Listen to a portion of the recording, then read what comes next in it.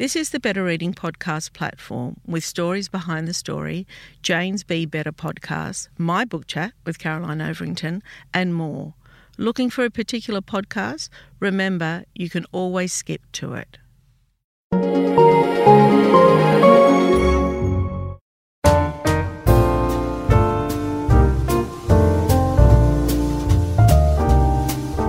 Welcome to the Better Reading Podcast, Stories Behind the Story, brought to you by Belinda Audio. Listen to Belinda audiobooks, anywhere, everywhere. Hi, this is Cheryl Arkle for the Better Reading Podcast, Stories Behind the Story. We talk to authors about how they came to tell us their story. Mark Brandy, welcome to Better Reading. Thanks, Cheryl. Great to be here. Mark was born in Italy and grew up in rural Victoria, where his parents owned the local pub. He graduated university with a criminal justice degree. I want to talk about that further because I don't really understand what it is, but it's interesting, or looks interesting, and worked extensively in the justice system before changing direction and deciding to write. Mark's first novel, Wimmera, won the coveted British Crime Writers Association debut dagger and was named Best Debut at the 2018 Australian Indie Book Awards. It was also shortlisted for the Australian Book Industry Awards, Literary Fiction Book of the Year, and the Matt Ritchell Award for the New Writer of the Year. His second novel, The Rip, was published to critical acclaim in March this year.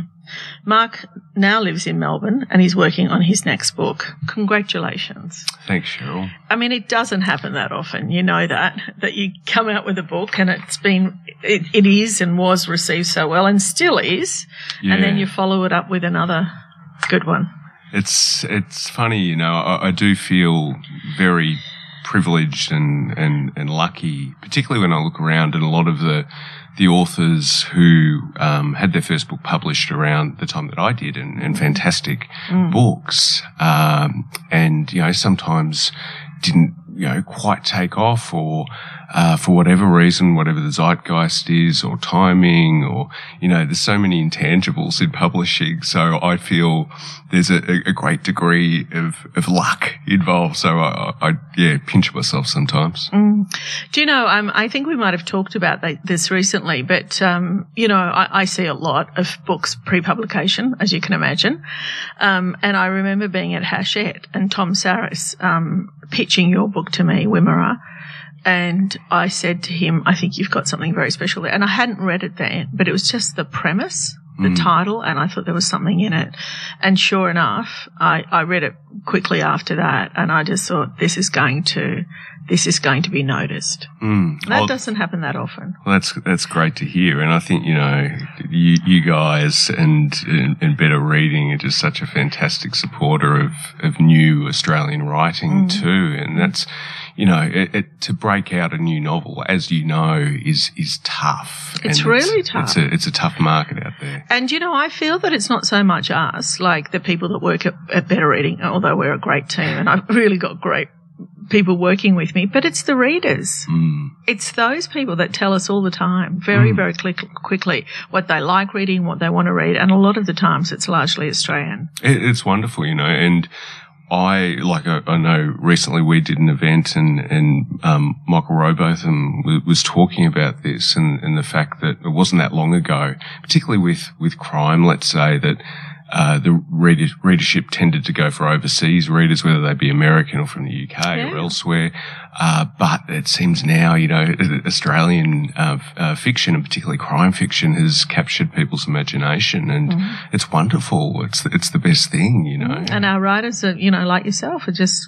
I mean, you've sold rights overseas, have you? Yeah. To the UK, yeah. So Wimmera came out in February this year, and The Rip will be out next year in the UK as well. So it's actually they changed the title of Wimmera, I should say. It's now called over there. It's Into the River.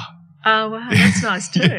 That is nice. It works. I think they felt that the it just Wimmera wouldn't quite have the same resonance with UK readership. Although, I didn't know it was a place when I first saw the title and still thought it was fantastic. Well, the word, it actually comes from an Aboriginal word in Victoria for throwing stick. Oh. And so it's like they altered that word slightly when they named the region, but it is, it's a peculiar place, the Wimmera.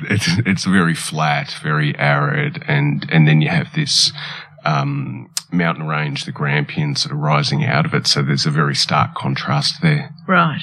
Okay, well, that's a good segue. I want to talk. So the way we play it here is that we like to know how you came to writing with the podcast. And I want to know, firstly, growing up an Italian-Australian, I want you to talk to me about that and where you grew up. And what was the pathway to writing for you? Yeah, I grew up, I was born in Italy, as you mentioned, and I grew up in the town of Stawell, where Wimmera is set. And I suppose, we were the only, Italian family in town that I knew of anyway. And my parents had the local pub there. So we're fairly, when you've got the pub, you're fairly prominent in town, I suppose. What made them choose? I mean, I know what makes people come to Australia, but what makes them come to rural or regional Australia? That's that's a story in itself because my dad, when he first came to Australia, he worked as a boiler attendant and then as a train driver in Melbourne. So he and my mum lived in Melbourne, and a couple of my older brothers too who were born then. And so he was working as a train driver. And then on the way to work one day, he had a car accident. And as a consequence of that, his doctor, it was sort of before work cover or anything like that, and his doctor told him, you can't keep driving trains for a living because the shunting's going to ruin your back. And he goes, I've just so happen to have this pub for sale in the country. Have you ever thought about running a pub? And my dad, he'd never set foot in a pub. Like, it's not really an Italian thing. He hadn't even been in a pub. I know. It sounded odd to me when I was reading your biography. It was odd. And he went down there and, it was a derelict pub. It hadn't been run for a few years, and he bought it. And so my mum didn't speak any English at the time, and they moved to this town of, 5,000-6,000 people. And how old were you? I wasn't even born then at that stage. Right, yeah. Okay. So my parents went back to Italy. They had the pub for 30 years. They ran it for 30 years. But during that time, they leased it out and they went back to Italy for a period. And that's when I was born over there. So, so they were living here, but had you over there? Yeah. It was a strange, I never thought, growing up, it's your reality is what it is. So I just thought this is normal. But being in a pub, it was a kind of a strange upbringing because I was on my own a lot of the time because my parents were working. No, the youngest. Oh, the youngest. Yeah, right. And but you're around just all these people all the time, all the locals, all walks of life. So. It was only when I got older and met other people that I realised that was not a normal upbringing at all.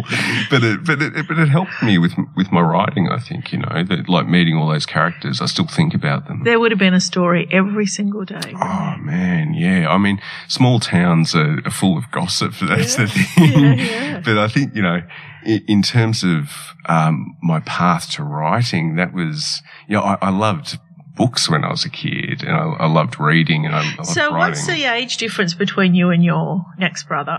The next one, he's 5 years older than me. Yeah, so it's like an only child, isn't it, when there's a big age difference? Yeah, and the two eldest, so there's 4 boys in the family, the 2 eldest, they went off to university, went off to Melbourne as quickly as possible. So it was almost like they were adults when I was young. So I was pretty much fending for myself out there. So I disappeared into books and to writing because that's what I liked. Did you disappear into beer? Probably around 16, 17. That happened. Yeah. I always wonder whether people who grow up in pubs love beer more than anyone else. Yeah, it goes both ways because when I was 18, 19, I went back I dropped out of uni for a while because I first studied law and didn't really like it. Went back to Stawell and worked in the pub for a year or so. And all my mates then were coming in the pub and drinking.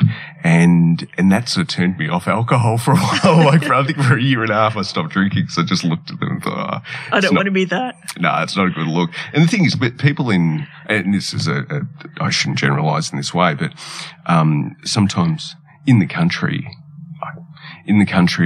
there's look, there wasn't, particularly in the town I grew up in, there wasn't a lot of let's say cultural outlets or things to do. There wasn't a cinema or anything like that. And a lot of people turned to drinking for entertainment. Or reading like yourself. Well, thankfully, I turned to books. Do you know, I hear that a lot from writers, not the beer drinking, but that a lot of writers, for whatever reason, and not reasons of sadness, but reasons of isolation, reasons of being an only child, reasons of being in a very remote area, turn to reading as a solace. Oh, well. That's a common thread in writers. Yeah, I think there's, when you discover that world and it opens up a whole new world for you too, that you see, this, experiences through other people's eyes. That's remarkable, I think, when you're a kid, and particularly when you are in a fairly small, isolated place too. So you didn't like law? No, I did. I think because they sort of start you off with contract law, and that's extremely dry. And I was much more interested in the criminal side of things. Do you think they do that just to weed out all the people that aren't genuine, maybe? Probably. Yeah. And I couldn't stay the course. No, it wasn't. I didn't feel it was for me. So I dropped out, and I think I had a crack at about half a dozen other courses over the years that followed, and just amassed a huge HECS debt. Yeah. Then eventually decided I need to finish something, so I started the criminal justice degree at RMIT. Talk to me about that. What is it, and where does it get you? It's an arts-based degree, right. And so it covers like sociology, psychology, the kind of foundations of law. It looks at victimology, technological crime, the court system. It's sort of geared to, it's almost vocationally geared toward getting people to work either in the justice system, in the public service, or in the courts, correctional environment, the police. So that's usually the career path people follow. I loved it. Did you? I really enjoyed it. Isn't it wonderful when you find your feet, when you know that you're doing something that's for you? Yeah. And particularly a lot of the philosophical aspects to the course, looking at the basis of law, what makes a good society, what makes a good person, why we mark people as being bad. I found that fascinating. And I think that, when I sat down to write, those were still the concerns that drove me in a way. But before I got there, I did work in the Justice Department, and I started there with just a student placement. So they gave me like a couple of months, and from that they gave me a job. So what was your job? I was a policy officer. So I was working in the first instance, I was working in the diversity issues policy unit. So that was looking at multicultural policy, women's and disability policy within the justice system. So the way that, say in corrections, the prison environment responds to those issues, police as well. So it was really a policy-based role.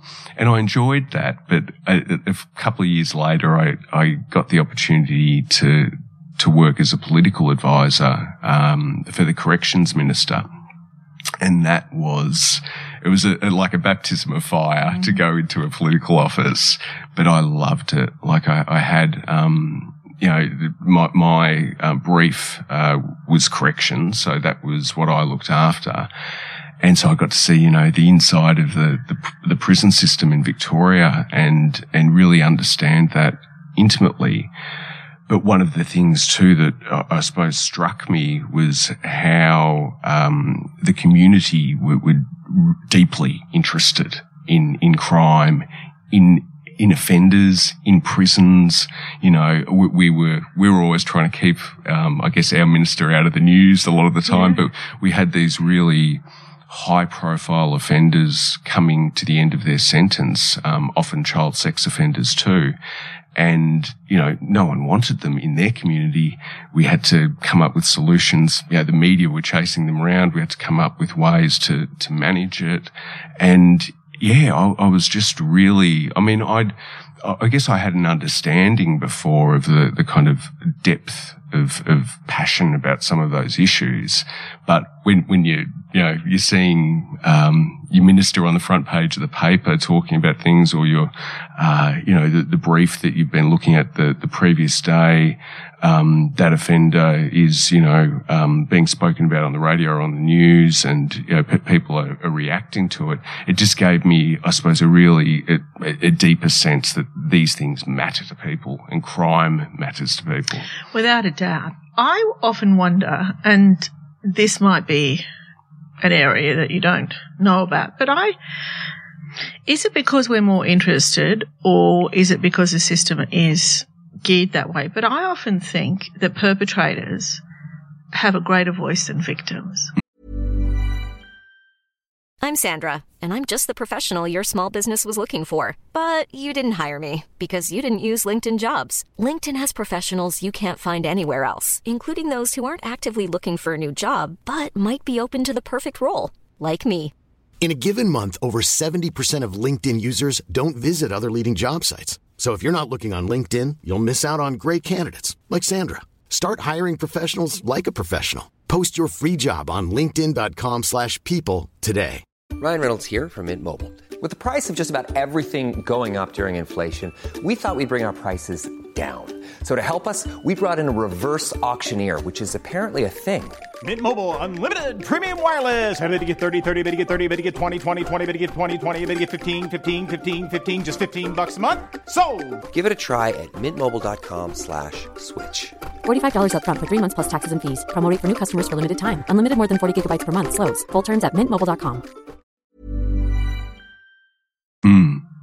No, Do you think that that's a genuine kind? That's my perception when I read the papers daily. I'm across the news, and I often think we talk a lot about the jail system, which is, and rightly so, and we talk about perpetrators a lot, and we talk about rehabilitation a lot, but I feel that we don't talk about victims a lot. No, I think that's true. It's completely valid.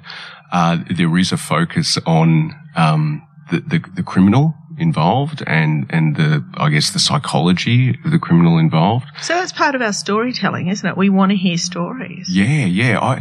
I sometimes wonder if there's something kind of primal at work too, like whether we're drawn to those stories on some level because we want to avoid being the victims in those situations. So we want to understand why that offender does something, what the situation was, and whether or not we would ever be in that situation, and whether we would, be able to avoid being the victim.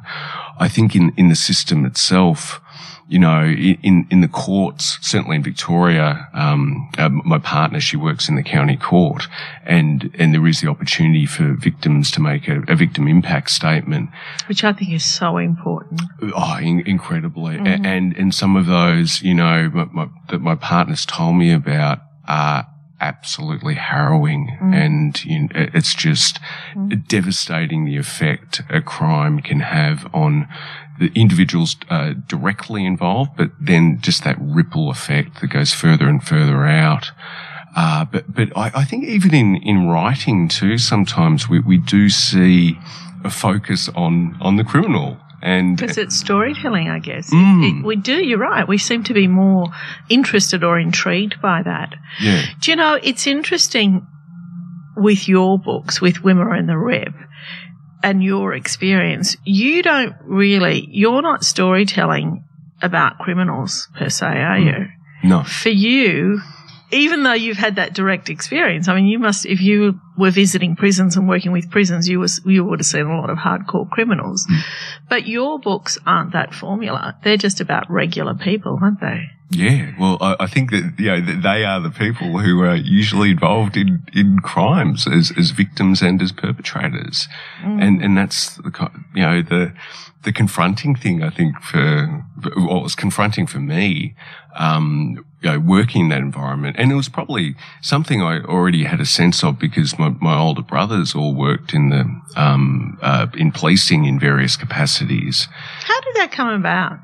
I mean, that's interesting that out of a family of 4, you're all in similar industries. Yeah, it's weird. Or a similar industry. Whereas, I come from a family of 6 and we're all, we're all working, but it's all very different. It's odd, and particularly because we had, when we're in the pub, we had a very antagonistic relationship with the local police. They, Naughty boys, were you? Well, I don't think we were, but the thing being was that, that aspect of being, particularly for my dad, like an Italian running a business in the, say, what I remember anyway, in the 80s, the times of Robert Trimboli and those things. So the police took a really keen interest in my dad, and there was rumors. That's called racial profiling. Pretty much, yeah. it was intense. Like we even, at one point, that they sent the Vice Squad from Melbourne, came to the pub undercover one Saturday night, raided the hotel. For no reason. For no reason, assaulted. That makes me so mad. Some of the patrons, and then they charged my dad, like sort of threw the book at him for serving people who were intoxicated, various like just minor offences, none of which they knew would stand up in court. So in the end, they got him to plea on a charge of having illegal gambling in the premises, which was for having a footy tipping competition on the wall. It's so outrageous, Mark, isn't it? It was terrible, Such an injustice. Yeah, and like it made I guess life extremely difficult for my parents, and particularly my mum. She was really affected by it.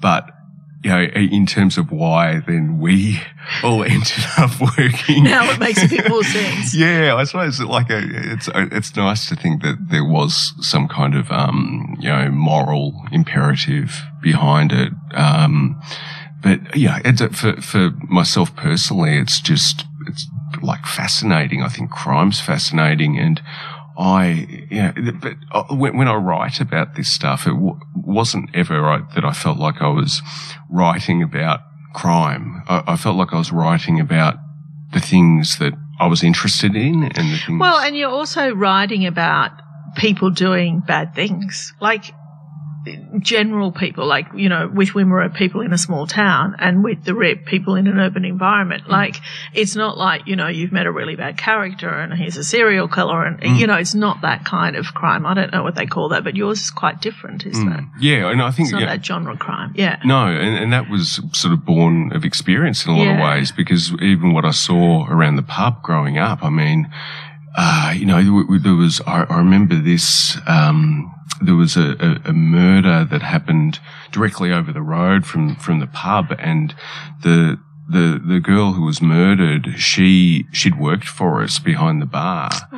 She'd moved up to Darwin with her boyfriend and worked up there for a while, and then came back, but she'd separated from her boyfriend, and not long afterwards her boyfriend came down and pursued her. And I remember that Saturday night, he went down into her flat over the road and stabbed her to death. And, these were not serial How old killers. Were you then? Oh, I was probably 12. Wow. Yeah. That's a big story for a 12-year-old. Yeah. It was a lot, on reflection. Like at the time, that's what I was saying. Like this was just kind of, that wasn't especially abnormal. And I was surrounded with this kind of stuff happening. Small towns can be very violent places at times. I remember seeing, people get glassed in the bar, just, fights driven by intergenerational feuds, extremely violent, being threatened by one of the customers with a pool cue waving it at me. And as a 12-year-old, how did you take that story? Because, I mean, I think for me that would have been very, very emotional. Actually, my parents used to not let me watch the news. So I'm one of 6. And if I heard or read a bad story, then I would be up crying all night. And as a 12-year-old, I reckon that would have absolutely have tipped me over the edge, that story. I think that stuff scared me. Yeah. It was scary, and I don't digest it. Well, I don't think I did. That was the thing. I probably just locked a lot of that away in a box. And I think a lot of those experiences I just compartmentalized because I think as a young kid, you can't deal with them effectively on your own. So, but I suppose that's helped my writing in a lot of ways. Writing has unlocked that box in a lot of ways. So tell me you've lived a life of stories. I mean, I know we all have, but, so many experiences there and you saw so much. At what point did you have that story in your head where you thought, I'm going to write this? Had you been writing throughout your career? Writing was a big part of my job in that environment, but not so much although arguably it was in a creative sense working for a politician. But, I was doing a little bit of writing on the side, but it wasn't until I, went part-time at work. That was probably after 10 years or so working in the justice system that I wanted to give writing a crack. And I went part-time, started a professional writing and editing course at RMIT, and that was great. Given writing exercises, you sort of put practice. Under the pump. Yeah. And that was critical. So it was actually in a short story class where we were given, I think we'd read a short story, we were then given a prompt, and I wrote a story about a father and son on a rabbit hunting trip. And I ended up getting that story published in some obscure Irish literary journal, because no one would publish it here. And, then fortunately Radio National, broadcast it. And so I went on to Radio National and read it. And that was wonderful. But I thought about those characters, this father and son, and I felt like there was more to their story, and that's where Wimmera started, was really writing about those two characters, which would become Fab and his father, and that particular story kind of as a flashback features in Wimmera. So that's when I started writing. I didn't at that stage have an idea that it was going to be a novel necessarily. I was just I kept writing because I wanted to know more. And I suppose by the end of it, I thought I might have something, but it's, you never know. You never know how publishers will receive it. You never know. And did you find the creative writing process something that for you came easy, or was it something you just enjoyed? Tell me about that, because it's not, sitting down and writing 50,000 words or 60,000 words is not easy. No, I think I sort of gild the lily a little bit sometimes and say, I love it and everything, because there are days when it's tough, it's the words aren't coming easily. But I suppose one of the things that was instilled in me in that course, and by one particular teacher that I had there, was not self-censoring and just trying to, write from your heart. Don't write from your head so much. Just let it out on the page. And so that's what I did. And then, the editing process, the self-editing process happens later, but the most important thing for me was just to get those words out. So I think that's great advice. It was really good advice, really. And it was from, she's a poet primarily, but that process of doing it when it's kind of flowing in that way, and the words aren't perfect, the story isn't perfect, but time disappears for me when that happens. I can be doing that, and I look around and it's suddenly 5:00 and I feel like I've only been doing it for half an hour, but it's actually 3 or 4 hours I've been doing it. And that's magic. And there's no other experience in my life that does that. No. That I just feel just completely engrossed, completely focused inside that world, and that's what I love. Are you writing full time now? Yeah. So, did you? How did you find your agent? I sent it. Well, initially I got a residency at Varuna, the Writers' Centre, up at the Blue Mountains. Yes. And as part of that particular residency, there was a feedback report offered on your manuscript from Pan Macmillan. Mm-hmm. And on the back of that, I felt a bit more confident, I guess, about my manuscript. And so it was at that point that I sent it off to the slush pile at Curtis Brown.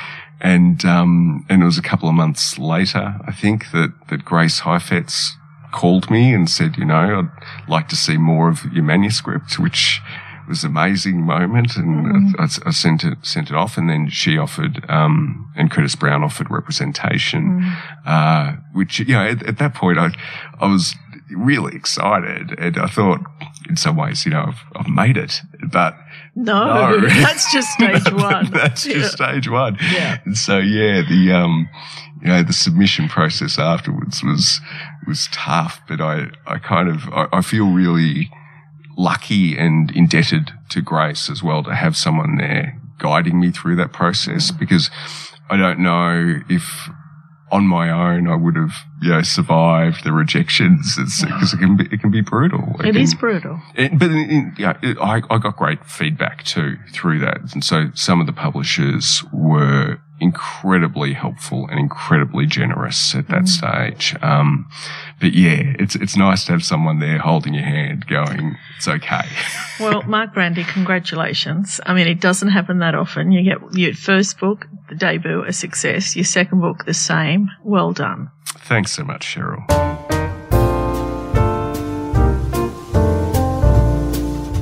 If you'd like more information about Better Reading, follow us on Facebook or visit betterreading.com.au. This podcast is proudly sponsored by Belinda Audio.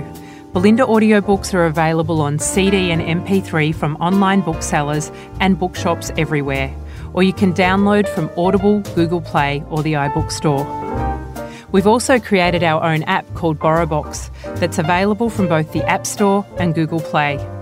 All you need to do to get it working is to download the app, join your local public library, and you'll gain access to the world's best collection of ebooks and e-audiobooks available for you to loan on your phone or your personal device.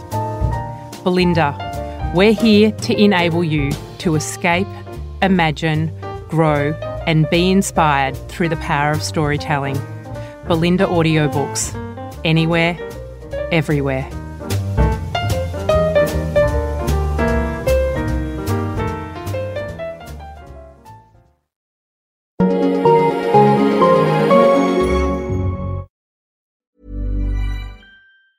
Mom deserves the best, and there's no better place to shop for Mother's Day than Whole Foods Market. They're your destination for unbeatable savings, from premium gifts to show-stopping flowers and irresistible desserts. Start by saving 33% with Prime on all body care and candles. Then get a 15-stem bunch of tulips for just $9.99 each with Prime. Round out Mom's menu with festive rosé, irresistible berry chantilly cake, and more special treats. Come celebrate Mother's Day at Whole Foods Market. Even when we're on a budget, we still deserve nice things.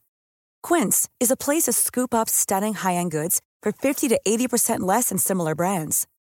They have buttery soft cashmere sweaters starting at $50, luxurious Italian leather bags, and so much more. Plus, Quince only works with factories that use safe, ethical, and responsible manufacturing. Get the high-end goods you'll love without the high price tag with Quince.